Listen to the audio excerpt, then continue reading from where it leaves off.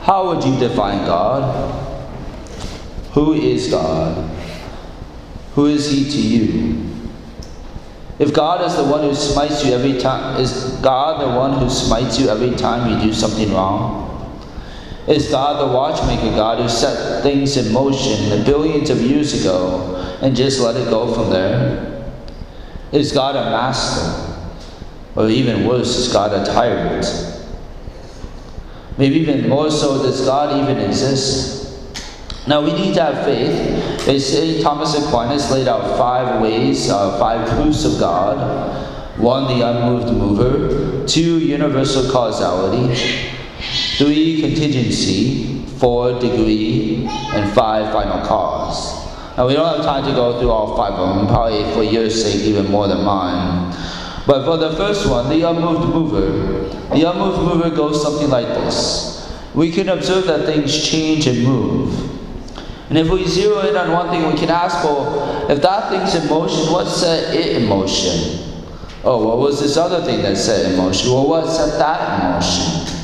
And so on and so forth. We can go all the way back. There has to be an end point. There has to be something that moves something else, but itself is not moved. We call this the unmoved mover. We call this God. If we think critically and use reason, we can come to know that God exists just through natural means. However, the God we believe in as Christians is even so much more than that. God wants to be in relationship. Having grown up as Christians, we sometimes forget how radical this is. That the God of the universe wants a relationship with me. In the first reading, we have Moses on Mount Sinai talking and meeting with God. God passes before Moses.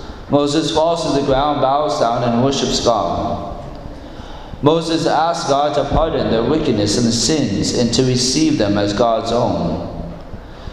God can do this because He is already a community of persons, a community of love.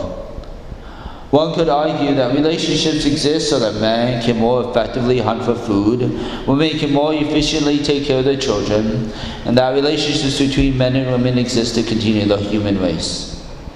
I mean, I suppose this could all be true, but the real reason relationships are so important to us is because as Genesis tells us, we are made in the image and likeness of God. And if God is a community of persons, Father, Son, and Holy Spirit, it makes sense that if we are made in the image and likeness of God, we too would seek out relationships. 1 John 4:8 says that God is love. John isn't saying God is loving. God is loving, but God is loving only because He is love. This is the definition of God, of the God we believe in. God is love. We are saying that love isn't just an attribute of God, but that it is the very essence of God.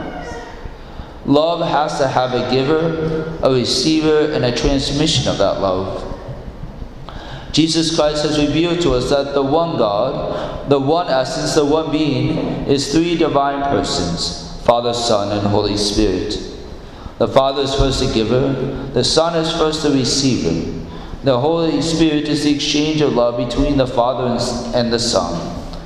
Hence why we say in the Creed, the Holy Spirit proceeds from the Father and the Son.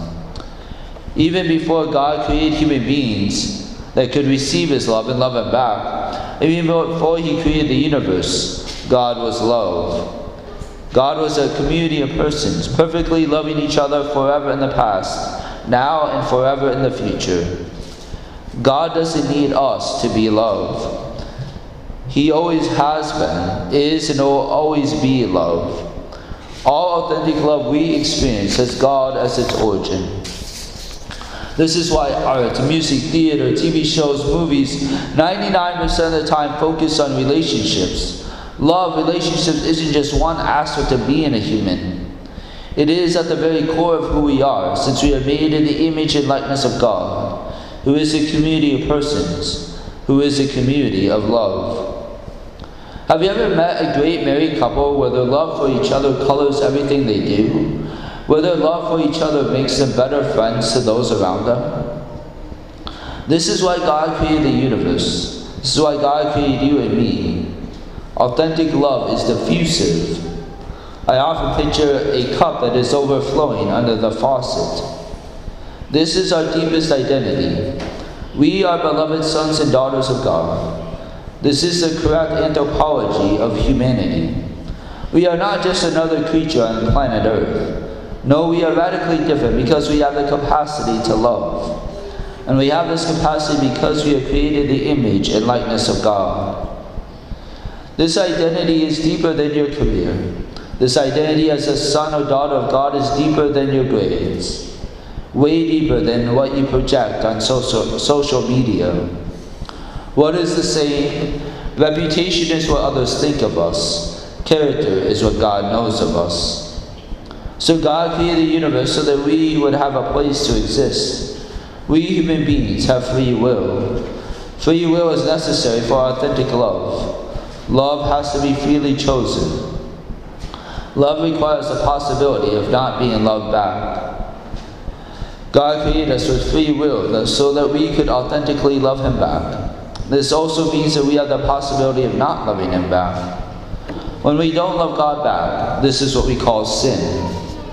When we understand that our core identity is son or daughter of God, and that our purpose is to return love back to God for all eternity, we realize that this has huge implications for how we live our life. We quickly realize that if God is for us, then what can come across as rules to be obeyed are not that, but rather invitations to a great life full of authentic love.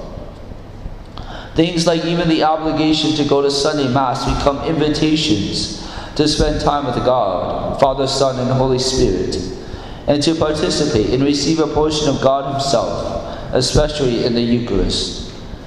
Mass becomes an invitation to spend time and a meal with God.